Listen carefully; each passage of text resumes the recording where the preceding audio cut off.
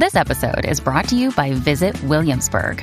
In Williamsburg, Virginia, there's never too much of a good thing. Whether you're a foodie, a golfer, a history buff, a shopaholic, an outdoor enthusiast, or a thrill seeker, you'll find what you came for here and more. So ask yourself, what is it you want? Discover Williamsburg and plan your trip at visitwilliamsburg.com. And now, from beyond our dimension, this is the Jeff Mara Podcast.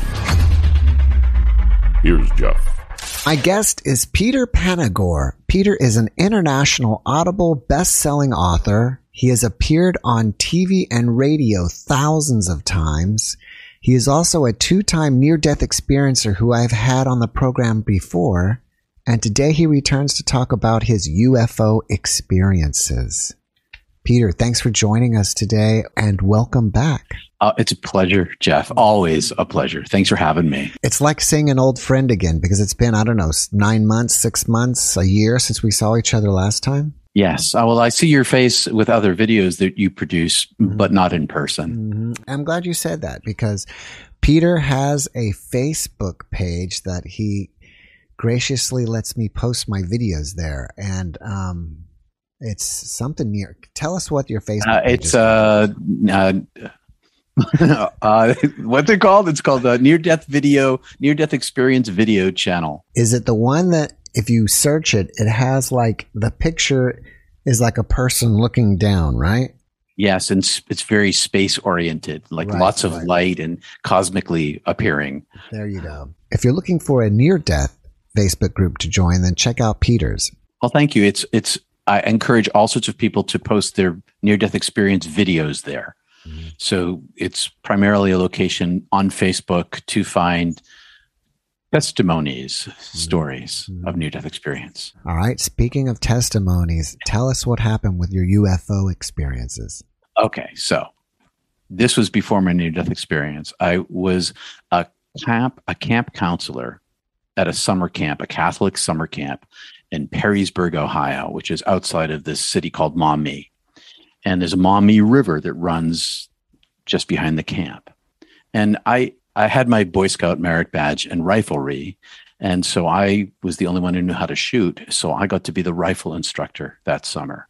And so I ran a very tight ship at the rifle range. And that meant that the camp director trusted me, which was great because, I was keeping kids from getting killed, shooting each other. So because of that, I asked the camp director, could I borrow the camp Ford LTD bench-seated car and take 5 of us to go to the roller rink, which we did with a plan.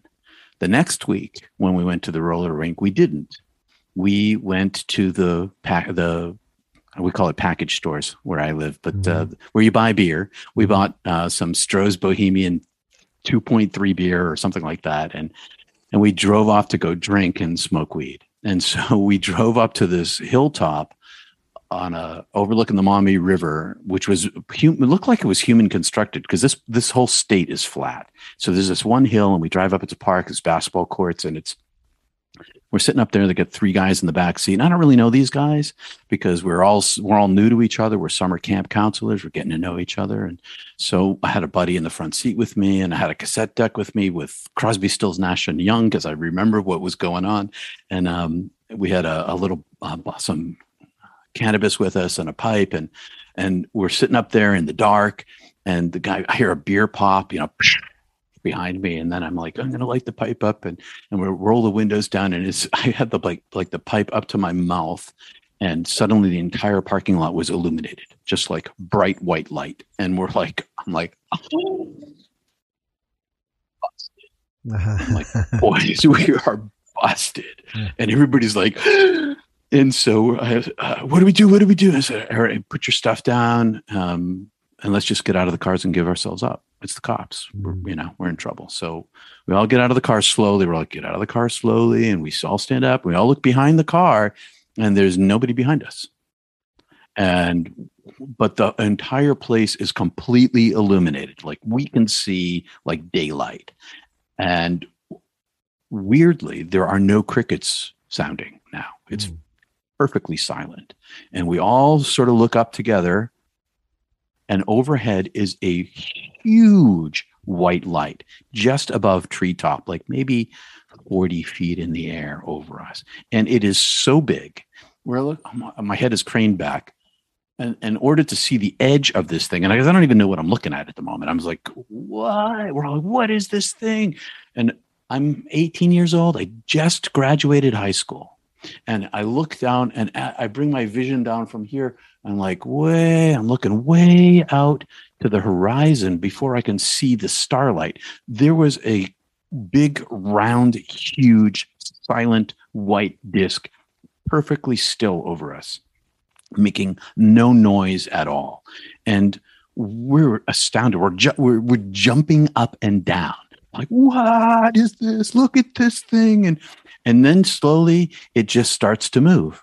It just starts to move. We can see it on the edge of it because you can't see the white light moving over us because it's just bright white light, but you can see the edge of it. It starts to go away. So it just starts to drift off like a silent balloon, but it's staying steady at the same height. So back in the car, really back in the car, get back in the car, slam the doors. I back the car up. We go down this the only twisty road in the whole area because it's on this hill. So we twist down this road. I'm like, throw out all the beer, throw out all the weed. The pipe goes out the window. We're like, we're going after this thing. And so we turn the corner and now it's sort of waited for us. And so now it's about, I don't know, hard to estimate because it was so big, maybe a quarter mile ahead of us, if that, not even that. And it's moving parallel to the road, over the cornfields, over the soy fields, over the trees in between. And we're flying and all the guys are I'm driving and I'm hanging out the window, trying to get a better look at this thing. Everybody's outside sitting up in the car.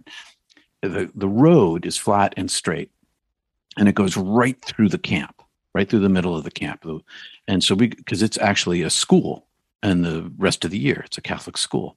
So we go blowing through the middle of the camp. And I'm like, oh my God. We're doing 90 through the middle of camp. And, but I wasn't going to stop. So we followed this thing. We've probably followed it on this road for, I don't know, 8 or 9 miles, going as fast as the car would go. And at one point, I remember the guys were like, they could go so much faster. They must be playing with us. Do you think it's a bunch of teenage guys up there from another planet kind of toying with us? And we're making up stories. And so we're doing about 90. We're about 3 miles past camp. We're doing about 90. And the river is to our right. And there's one bridge. And the bridge goes to Maumee, the town, the city. And when we were behind this thing and it made a right angle turn. It turned at 90 degrees, doing 90 miles an hour and never decelerated. There was no arc. There was just a turn. And I should say, this thing was silent. It could stay still and there was no visible means of propulsion. It was just a white disc. And it made this right-hand angle turn that was going 90 here and then it was going 90 there. It was zip, zip, just like that. And it never stopped. My fingers stop in the middle because I've got to change direction. It never stopped. And we're like, whoosh, what? So I slam on the brakes and there's a cornfield to my left and an embankment, the cornfield is set below the road. And so I slam the wheel to the left and we go down the embankment. It's not a big embankment. It's a couple of maybe 3 feet, 4 feet. We go down this thing through this poor farmer's corn, which was like knee high. And we do this long because we're doing like 90. And so I had hit the brakes. Okay. I wasn't crazy, but we were still going fast and I floored it. And I made this huge fishtail turn, knocking down the corn, kind of sideways. My heart's pounding. It's like, we're going to get stuck. And so I have it totally floored and we go up. We now re-angle ourselves toward the road, toward the bridge, toward the town, and we go up off of the embankment, boom, and we, little airborne, we land, and now we're floored down this road, and it's overhang. This road has lots of trees overhung over it, unlike where we just were. And about a half a mile ahead of us, it was sitting right above treetop level, just sitting there. And so we were flying down the road and everybody's hanging out the windows. And as soon as, and me too, again, I'm like, whoa, driving like this, looking out the window. And I don't know how close we were to it. Pretty close enough that it suddenly, I could see it. It suddenly went from this perfect standstill, and it left this streak of light, and it was right through the top of the atmosphere. I slammed on the brake. We're like, what? We're sort of underneath it as it goes off, and it's just this long streak of light. It was moving so fast that it was like left light behind it. I don't know how to explain it. Mm-hmm. And that was it. We stopped the car. We get out of the car. We're like, what is going on? And one of the guys looks down into the car, and there's like corn stalks sticking out of the frame of the car. So we pull the car off to the side. We pull off all these corn stalks, and we kind of clean up the car and stuff. And we hung around there for a while. We just kind of sat on the side of the road, talking it over. And then we drove back to camp. And on the way back to camp, we swore each other to secrecy. Because A, we were out drinking and we had cannabis, and B, we were speeding through camp, and C, we lied to the camp director, and D, we saw a UFO and nobody's going to believe us. Mm-hmm. And so we kept that secret. And then a few years ago, I was in Washington, D.C., giving an opening prayer at the National Press Club. And so I give this prayer at the National Press Club and for a group. And in the other room is one of the astronauts. And he's there that day, a NASA astronaut, moonshot astronaut, might have been Alden. I have to look up. I don't remember which guy it was. And he's giving a talk on UFOs. And I'm like, oh, well, this is interesting. I kept it a secret. And then when the U.S. Navy came out 3 or 4 years ago with the video that you can Google to see for yourself of the Hornets off of San Diego video. Tic Tac UFO. Yes. At that point, I was like, okay, I can finally tell my story. I can finally not be, tinfoil hat guy. And so I recorded a video of it. And in the video, it's on my YouTube channel. And in the video of it, I say, I lost touch with these guys. I don't know, About 3 years later, I get this really strange phone call. And I don't know this woman. She's like, hello, is this Peter Panagore? I'm like, yes. Who's this? And she's like, well, I don't want to tell you my name. But I was looking on your YouTube channel. I was looking up UFOs in Perrysburg, Ohio. I was like, why are you looking up? And that's what I titled it, like UFO Perrysburg, Ohio. Mm-hmm. And she was like, I'm like, why are you looking up UFOs in Perrysburg, Ohio? She said, well, I have a reason to do that, but I want to ask you a question. I saw your video. You say you don't know who these guys were, but I do. And so 3 or 4 phone calls into it,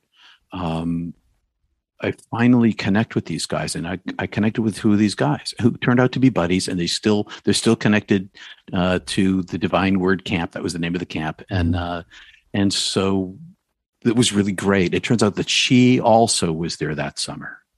I don't remember her. She must have been working in the kitchen, but that's what happened. And so from that day forward, that day in 1977 forward, I didn't believe in UFOs. I chased one. I saw one. It was a real thing for me, and it shifted my thinking about what's a human being in the midst of the universe. Are we alone? No, we are not alone. We are not alone, and there's technology that I can't comprehend how it works. No visible means of propulsion, right-angle turns at high speed, from a standstill to faster than the speed of light, it looked like. Things I couldn't explain, but it made me understand that human beings are wrong to think we are alone. Mm-hmm. It's very ethnocentric.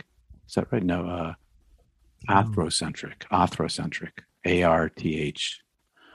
We're very human centric. We're very blind, and the whole idea of the book of Genesis, that creation story, which is dominant in the United States, that kind of creation story, that humanity is the pinnacle of God's creation, just seems like BS to me. I mean, it seemed like a BS to me then, and now I totally know that it is. But at the time, I was like, well, we can't do these things. What makes us so great? So that's the first story that I wanted to tell you. And then we had talked earlier when we were chatting. You asked me if I had two stories, and I do sort of. But the second story, it was a lucid dream, and as a lucid dream, it wasn't in physical reality like this other one was. It was a dream that I had, and so I don't know whether it's real or not. There's no way for me to corroborate it, because I'll tell you the story and you'll understand why.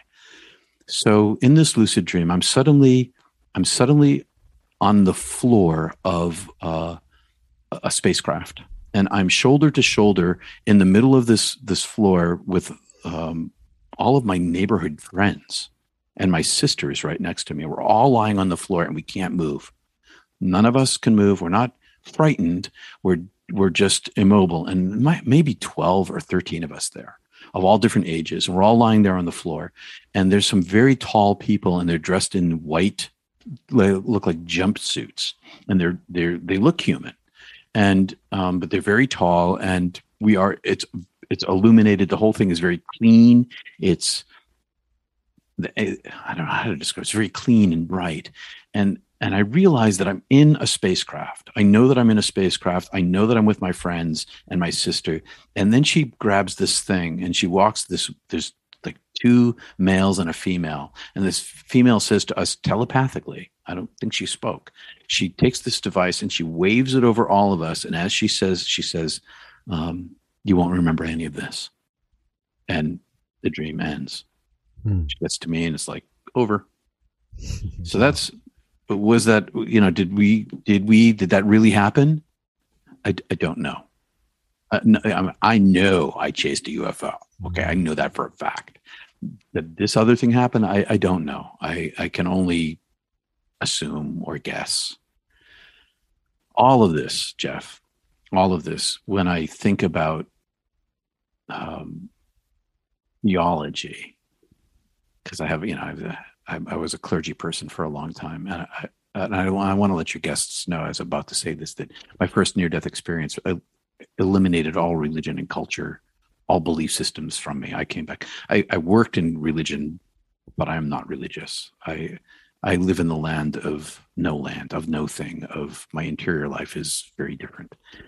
But I worked in religion and I studied theology, and the whole idea of the origin of the universe and the specialness of humanity and the particular value of Earth just seems ludicrous to me.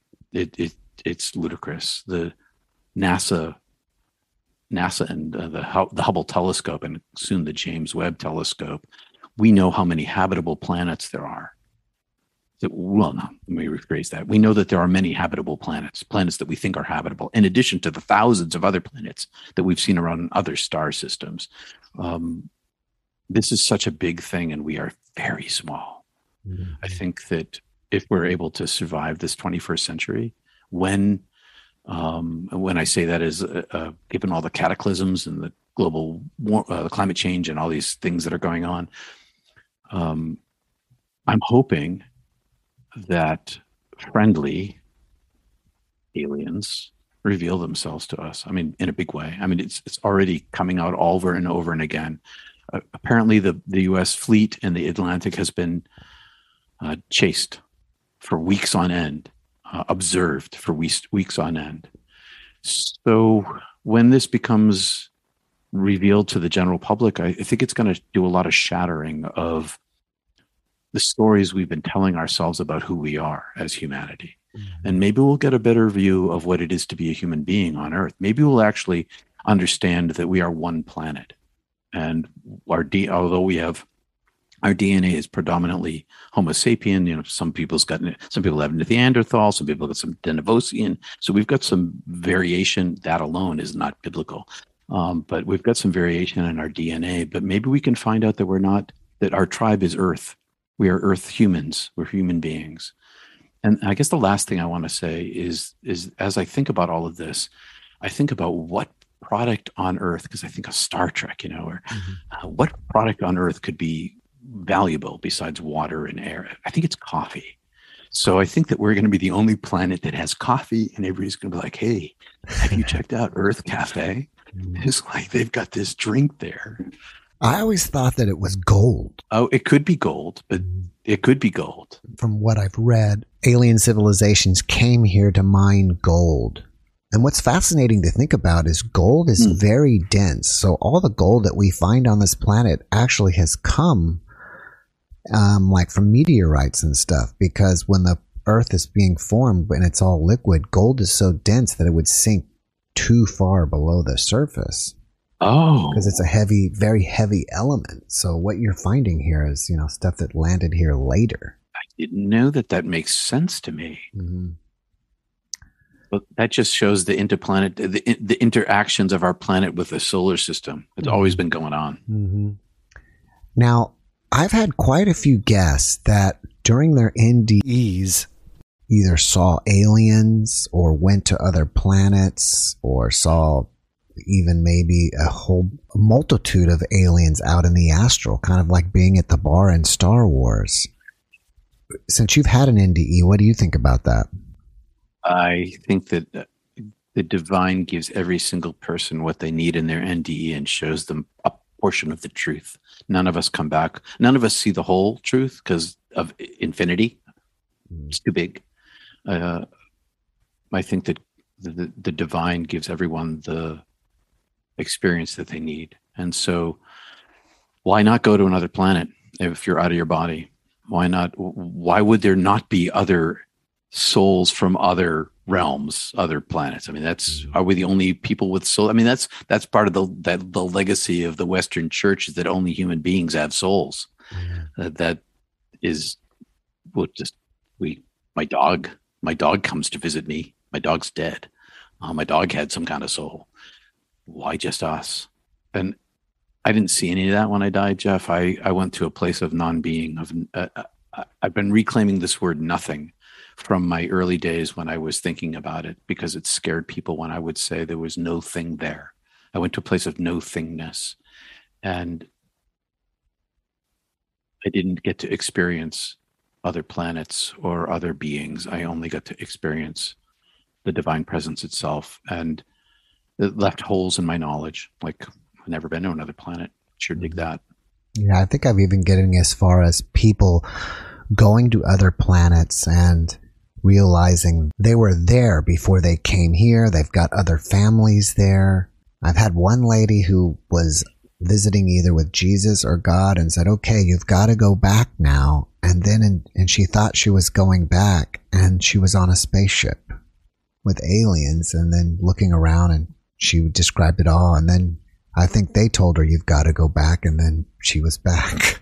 They're like, what are you doing here? What are you hitching a ride? Exactly. Something like that. Yeah, I think that it's much bigger than we have even any idea that it is. And it's a whole lot more complex. When I was dead that first time, I could see that I had many other lives. And when I was dead, I could see into them, but I can't see into them now. I have a blind spot. But what I remember is that they weren't all Earth. Were they other dimensions or other worlds? I can't really recall, but I know that they weren't all Earth. It's a big place out there. What I like is some of the UFO community is going in the direction of the way the ships have to travel is interdimensionally, almost like how in an NDE, you can travel by thought. Instantaneously, you think about something and you're there. I've read about that. I've read about that. I don't know, only because that's outside my knowledge, but also it intersects directly with science. And so that has to do with the technology to understand the physics. First, you have to understand the physics, and then you have to develop the technology. It's possible. I mean, there was the latest iteration of Star Trek. I don't know if you had their latest. I haven't watched it yet. I want to. So they have this new device, and I can't remember the name of it, but it's based in spores. It's powered by spores, and it interfaces with a person in a room. But the ship doesn't shoot off It flips over and flips over and flips over, and then by pre-programming the coordinates of where they want it to go, that's an instantaneous. Like they're on this side of the universe, and now they're on that side of the universe. Thump, thump. Wow, that's amazing. I need to check that out, because that's almost maybe what's getting closer to what's really going on, is if they're kind of slowly leaking information to us. Well, NASA's been looking at warp drive and warp bubbles because of Star Trek.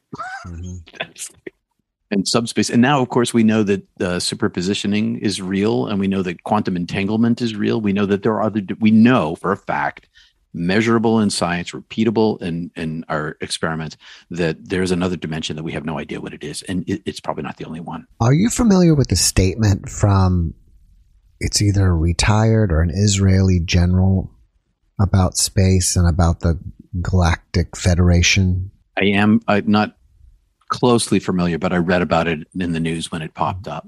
So it's interesting that now it seems like more and more people are talking about a Galactic Federation. And what I found most interesting about it, what he was saying, was that space is not what you think it is.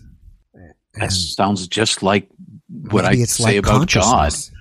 Right. It's not what you think it is. Wow. Mm-hmm. Since you're a member of the clergy, maybe we can talk about this. I had a guest on previously that we talked about that the Vatican, or someone within the Vatican, made an official statement that UFOs or aliens are in the Bible. Do you know I about don't know that. I don't know about that, but I do know that the Vatican has long had its own astronomy branch. I don't know if your audience is familiar that they have major physics research and have for a long time, especially astronomical. I have, well, obviously I've studied the Bible. There are places in the Bible where one could interpret what was going on, especially like in the wheel within the wheel and the chariot lifting up. I don't remember, Elisha, I think it was. I'd have to look that up. But yeah, it's possible. And that the Vatican says so. Well, that'd be really cool if it actually was. I mean, there's been a lot of interpretations around that and not knowledge, but there is this one scene where someone is lifted up in a craft. That's they call it's a chariot. They call it. They're in a chariot that flies, that's made out of flames. I think it's Elisha, but I'd have to look it up. So yeah, why not? What is your opinion of consciousness? Do you feel like your consciousness is separate from your body and your consciousness leaves? Or do you think that your body in this realm is a manifestation of your consciousness? Why does it have to be either one or the other? It's both. It seems to me to be both of those things, and another level too. And the other level is that my body, when my consciousness left my body, when I was dead, I've been out of my body at other times. So I exclude that from this talk, because when I was dead, I had my consciousness had no connection to my body, and my body didn't vanish. I've been around a lot of dead bodies in my life because of my work. I've buried a lot of dead bodies. I think that the projection is not so much the physical projection of it as there's this like an interface with the brain. So when I was dead, I was consciousness. And when I describe it metaphorically as being an orb of consciousness, an energetic orb of consciousness with no physicality. I was no thing. My seeing and my thinking were one thing, and there was no language in the way of my thoughts. I was an energetic ball of consciousness, but that's just a metaphor. And when I came back into my body again, there's somehow an interface, and there was a reduction of my consciousness. In order to fit inside my body, I had to get much smaller. Like I had to be wearing clothes that were way too small for me. Just squeezed inside this body. And now once I'm inside this body, there's somehow an interface between my soul, which I still experience every day. I am never separate from my sense that I am looking through my eyeballs. I'm looking through my eyeballs. I'm hearing through my ears. I'm above in the cloud, living simultaneously in the cloud and inside my body. But my body, my brain defines my world here. And so I don't project out the colors that the cones of my eyes see, the wavelengths that my eyes see, because of the structure of my eye, I see the limitations of what my physicality has. So I interact with it. I interact with this thing, but I also project into this thing, this body. I project my consciousness, and it projects out of me. It comes outside of my physical body.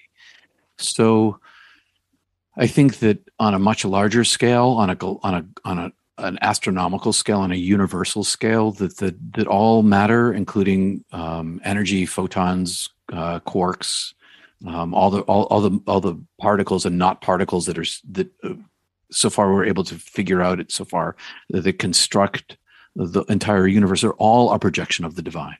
All of it is a projection of the divine, and so it has the physicality of it exists whether I'm here or not, because it has this understructure that is projecting it into existence. But there's this level of interface too, and this interface is it's heaven here now. It's the experience of my soul. It's it's love when you meet it. It's humanity's compassion. It's all the good things where it comes out in terms of human beings is where the divine projects through us. And so there's an interface of the divine itself projecting into the world, this more pure, higher level of its own being, and also how that comes through human beings and how we project that out into the world. So there's an interface and an incarnation, and I'm incarnated. I live in this thing, and it's more like a rental unit to me. When I'm done with it, I'm gonna move on. I'm gonna go back home again, to Mount Olympus, or whatever you want to call it, to the height of the gods, where there is no physicality. At least that's what I experienced, was no physicality. Mm-hmm. But maybe, who knows? Maybe I'll end up in some sort of astral plane somewhere. I only went so far. I notice you use the word divine. I do. You don't use the word God. Not much. Why is that? Patriarchalism, primarily, preconceptions. I use the word beloved a lot, but that's much more personal. I've tried the word source. I use that. I use Brahma sometimes, or Atman, Allah, which just means God. God comes with a lot of baggage in our culture. I've encountered it a lot. When people hear God, they hear abuser, they hear patriarch, they hear oppression or slavery, or they hear all these human things that we've projected. They hear maleness, all these human things that we projected on it. I do use the word God. I almost never use the word Lord. It's rare for me to use that word. Sometimes I use God, but I aim toward the word divine because it's a little more slippery in the American, I want to say, zeitgeist. I guess that's the right word I want to use. In the consciousness of America, because that's primarily where my audience has been. Up here in New England, it's been New England, and now it's United States and the English-speaking world primarily. I try not to offend women with that word. I don't remember all the details of your NDEs, so please remind me. Did you experience the divine during your NDE? I did. I went into a state of unity. I went into this oneness place where I experienced it. I summarize it in the word love, but it's infinite love. It's love was, is, and always will be. All is well. It was beauty and joy, adoration, bliss, paradise, understanding, knowledge, intelligence, acceptance, welcome, awe, all these things and more, goodness, charity, compassion, all as one thing. I have all these different words to describe this one thing, and the word I picked for that is love. But it's so much more than that. And I had no self there. I still had, Peter was gone, I was my soul self, which was the same as the divine self in its essence. I was a photon, of one photon of a quadrillion, zillion, a googolplex of photons that was the infinite divine self. I was made of the same substance of Creator, but Creator blew me into being, spoke me into being, created me through self-limitation, created this limited form of itself, which was me, much, much, much smaller. But I know as I live this life that I am not my body. I am not myself, and that my soul is divine. My soul is of the origin of the light itself. It's just like everybody else's. Everybody has this inside them. It's the core of our being. Most people have no idea or can't see it. And seeing it here I'm as well as I see it here, and I see it pretty well as a human goes. When I was dead, there was so much more vision of it, so much more understanding of it. So I went to a place of unity, a place of where I was still somehow paradoxically less than, but also fully immersed in. I saw that the divine had no religion, had no gender, was no thing. That's really no thingness. And I was no thing, no concept, no language, no separation. Hard to describe. So would you say that we are the divine, or we have a piece of the divine in us? I would say both. And there's still some separation. Both of those things. They're not. There is separation. There's limitation. Even our soul is both things at once. But because it leans toward the limited factor from our perspective, because we have, even as a soul inside of the unity, I didn't reach the infinity. I didn't reach the total obliteration of self. I could see that it was there, but it didn't happen to me, where there was completely only the unitive state and no separation there. I have had that experience, and like a Kundalini experience, while in my body, but not in the divine infinity. And so, yes, to both of those things. I am of the divine. I am made from infinity. I am a reduction of infinity. I'm a reduction of unlimitedness. And as a reduction of unlimitedness, I have some, and this is a hard word for people, corruption. But that don't mean negative corruption. I have some crassness to me, some crudeness to me, some less thanness to me, and as the whole world does. But even so, as I experience this, it feels like a two-dimensional black and white world to me. Even as I experience this, I still have this cord of connectedness that shows me myself, who I am. I know that I am creature made by Creator, but I also know that I am of the same substance of Creator.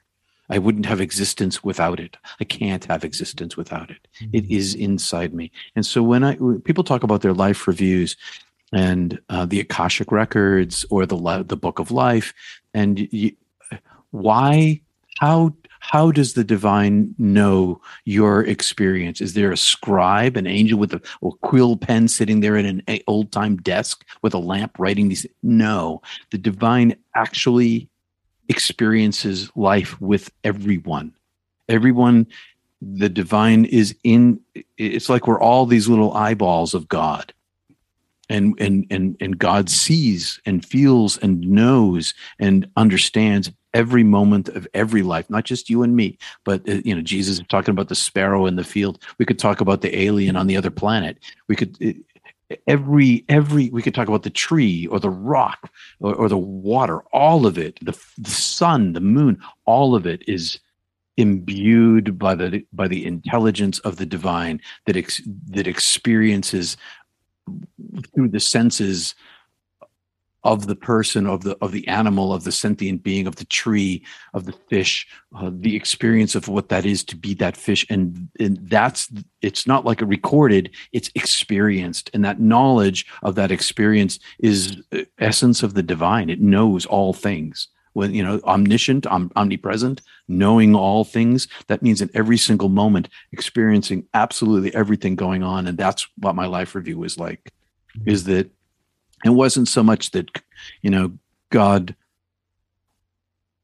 recorded from a distance. God experienced all of this, my whole life, from the inside out.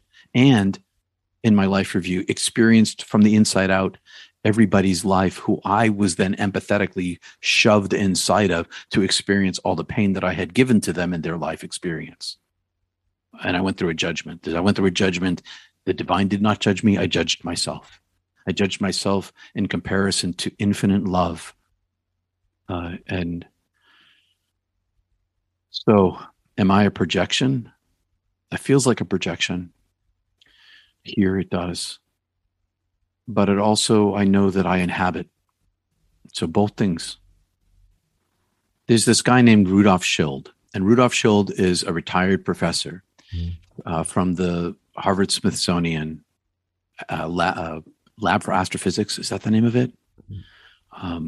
In any case, I have this friend, and this friend was a meteorologist, and I was in television. So I had this friend who's a meteorologist, and I'm in television, and we had this conversation. And in this conversation, I say to my friend, Tom, I think that astrophysicists are the theologians of the 21st century because they're asking the unadorned question of why are we here? How are we here?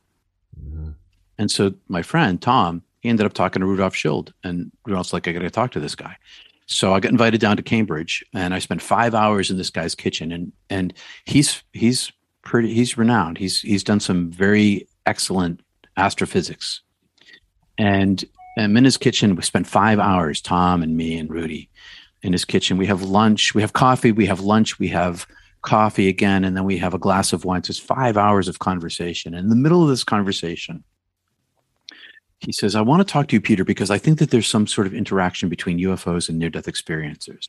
I've been finding that there are some UFO experiencers who have also had NDEs, and I'm just interested in this overlap. And he invited me to a weekend. I couldn't make it. I had some other duty that I couldn't go to it. But apparently there's 4 or 5 of these astrophysicists who have these conversations. They go to another place and they talk about this stuff. And one of the things he told me at this meeting was that there are astrophysicists who have reached the mathematical computational conclusion that a divine mover exists. They don't define what it is. They don't get into theology or definitions. They're like, the math shows this. The math shows a prime mover. So he's saying that A, there's that thing, and B, that there's some sort of interaction between near-death experiencers and UFOs. And he said that lots of people who have experienced UFOs, well, I don't know about lots, a number of people who have experienced UFOs have also had near-death experiences. I'm one of those people. Why? I don't really know. There's a lot of things I don't know, and that's one of them. But I wanted to bring that up because there's an intersection.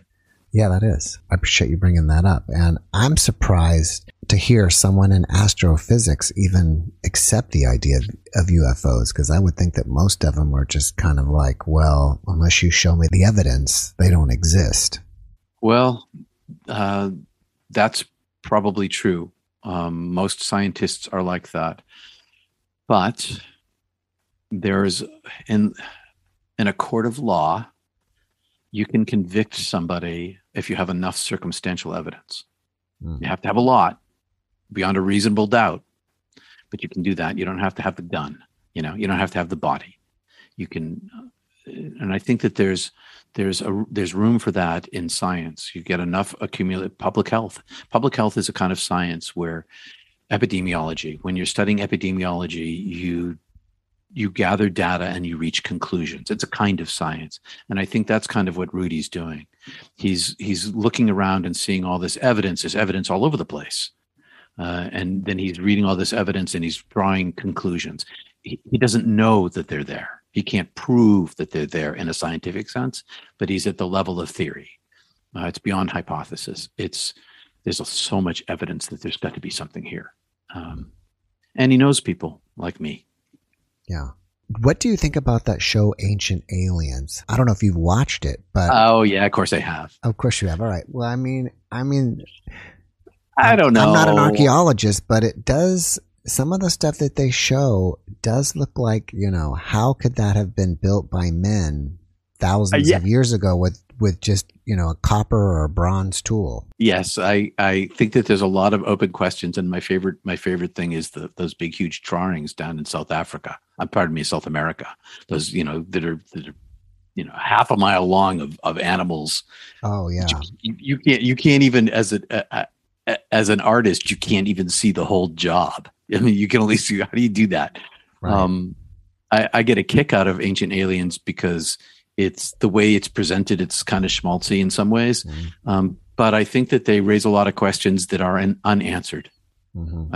I think, and I actually watch a fair amount of that in clips right now on Facebook. It shows up in my Facebook video feed. Mm-hmm. I'm like, oh, that's interesting. And I watch it for a little while. I think that they're asking important questions, and I'm glad that the show is on. Mm-hmm. I know that aliens are real. I've chased a UFO. Why would I think that they only appeared in my time? Why do I think, if they're so advanced they can travel intragalactically, or intergalactically, they've been coming here for a long time. It's very likely. Why this planet? Maybe because there's gold here. I don't really know. We won't find that out until they tell us, or we have a conversation with them. But the whole idea that it's always just been us is crazy to me. But I'm not going to get into the whole genetic, we were planted here by other beings. I don't know. That's not what the evidence here is showing yet. The evidence here on Earth is showing that we evolved. Until the evidence shows something else, or we have proof, like they come in and they say, like, yeah, we seeded the planet. I'll be like, oh, they seeded the planet. No. That's possible, but right now it's not looking like that in the science. I like the idea, I think they call it panspermia, where, when this planet was just basically chemicals that asteroids hit on the planet and brought bacteria and other pieces of life that had things start growing. Yes, alien bacteria for sure. Mm-hmm. That is there's evidence for that too. So it just goes to show you that, like gold that lands on the surface from meteorites, our planet's been interacting with the solar system and beyond the solar system since it's been here. I mean, heck, the moon is because of a major impact. That's why we have a moon. Big, huge protoplanet slammed into another protoplanet and split off a big chunk of it. We know so little. I think that the 21st century, maybe, I'm hoping, teaches people how little we know. Have you heard of an author named Michael Cremo? He wrote a famous book called Forbidden Archaeology, and he shows the exceptions out there, and archaeology kind of just sweeps them under the rug because they don't fit with the present narrative that we have. Like there was I think even somewhere near San Francisco, there's a mine down there, and they found something in the mine. So at that level, they're millions of years ago. But like an artifact with something that was created by somebody. It's not naturally formed, like a marble or something with engravements on it. And he had agreed to be on the show, and I just kind of never followed up on it because I just didn't think I had a wide enough audience for him yet. But maybe now you do. Yeah, maybe now I do. But, that'd be something I'd be interested in for sure. Yeah, because I have this friend, an acquaintance. He's not really a friend. He's an acquaintance. And actually, he's the artist who makes these. And his wife's an astronaut, and he's a glass blower. Cool. And one of the things that they do is they have a small plane, and they make smaller versions of these, and they drop them out the window. So he's flying all over New England or anywhere he goes, and he drops them out the window. And the goal is for archaeologists 20,000 years from now to find these marbles. That's what he wants. Mm-hmm. And so he's thrown out thousands of them, according to my friend, thousands of them all over the place. So I think there's just so much we don't know. Why couldn't there possibly be an artifact that somebody made at the bottom of a cave that hasn't been opened in a million years? Mm-hmm. Well, I'm running out of time, but I want to talk about your Not Church on Sunday and let people know about if they're looking for a place that they want to go that's church and language, but more mystical. Maybe would you consider it mystical Christianity or Christian-like? How would you explain what it is? I speak mysticism with a Christian accent, is the way I talk about it. And it's the dominant culture. It's the dominant story that people know. And there's mysticism. Mysticism is woven in major religions and minor religions all over the world. There's always been mystics. Most major religions have been founded by mystics. Sikhism, Zoroastrianism, Baha'i, Islam, Christianity, to name a few, all founded by mystics, and then become doctrinized and dogmatized and organized. And pretty soon the mysticism is lost. And it becomes more about what you believe rather than what you experience. And so Not Church, I spent 18, almost 20 years as a United Church of Christ congregational pastor after my near-death experience, hiding inside the church so that I could spend my life in meditation and prayer and yoga and study. And then I went into TV, and after TV, I didn't know what I was going to do. And I started Not Church because it's always been in the back of my head to deconstruct. I deconstruct scripture using historical critical analysis, but woven through the eye of my inner eye of my near-death experience. I went to Catholic high school, and when I read the Gospels in high school, but after I died and I came back, when I read the Gospels again, Jesus sounds like a near-death experiencer to me. He sounds like the language he uses sounds like what I experienced. And so from that root, I aim to help people decolonize themselves from theology and to recolonize themselves with the divine light. Because the truth of mysticism is that it's an experience. It's not a knowledge. That's why it doesn't really matter whether I teach in Christianity or Taoism, because the language helps convey the idea to the mind, but really in the same way that Zen Buddhism uses koans and Jesus used parables, it's when we break the mind, when we stop the mind, when we eliminate or reduce the false self or the egoic mind, that we are able to experience the divine directly. And so Not Church is a live Sunday morning time when I take primarily a scripture and a Christian scripture, and I deconstruct it from the point of view of near-death experience. So, for instance, one of the times when Jesus says, "My burden is light," it's L-I-G-H-T. It's photon. It's light. It's light. It's not a weight. It's weightless. It's massless. It's the divine self. So each week I deconstruct something. I get people ask me I have a question about this. And so they write me a question, and I almost every week now it's by request. And it's primarily designed for ex-Christians, people who are spiritual, who were familiar with the language and the culture, but never satisfied with the divine presence. But underneath this, Jeff, this is really what I've been trying to do. After my near-death experience, for 40 years, I practiced Kriya Yoga and centering prayer, and to clear myself out, to make myself into a channel of peace, to be able to communicate the message as directly as I possibly can by getting out of the way of it and letting the flow speak for itself. And so I'm trying to create what essentially is a sangha, a community of mystics who all have or either have had a mystical experience and understand the direct experience of God, and can bring that forth with them in the presence of each other to create like this big, huge bubble of the divine space.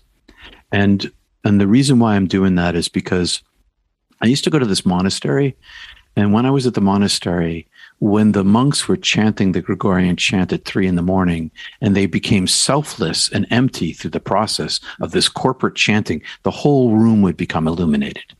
And then when I was at the IANS, the International Association for Near-Death Studies conferences, when all these near-death experiencers gathered together physically, it's like this huge, big bubble of divine light. It's like walking into a wall of it. It's passing through this wall, and inside this, as Jesus says, where 2 or 3 are gathered, I am there. This I amness, this multiplication thing. And so I'm trying to create in Not Church a space to explore this, to see whether we can see whether in community, in collective, in concentration, in each other's presence, make it bigger inside ourselves, bring more heaven inside ourselves together and around us as a group. That's what I'm trying to do in Not Church. Is it on your website or is it on YouTube? It's on YouTube, but you can reach it through my website at peterpanagore.love. It's live there every Sunday morning at 10 Eastern time, but also at my YouTube channel. That's its primary home. Your YouTube channel is called? Peter Panagore. Peter Panagore. All right. Well, Peter, thank you so much for catching up with me today. It's great seeing you again. I wish you the best. And before you go, can you give us one last positive message? Yeah, love is the key. You don't need to be a spiritual person. You don't need to meditate. You don't need to do any of those things. You just need to love. And you can love your dog or your cat. You can love your mom who's gone. Love is it's the treasure of heaven. And love brings selflessness and compassion. And these things are the only things that have value on the other side. Thank you for that message. And Peter, thanks again for being my guest. I wish you the best and have a great day up there in Maine. We're going to have a wicked good day up here. Yep, wicked good. And thanks for having me, Jeff. It's always a pleasure talking to you. Likewise. Take care. Peace and love, brother.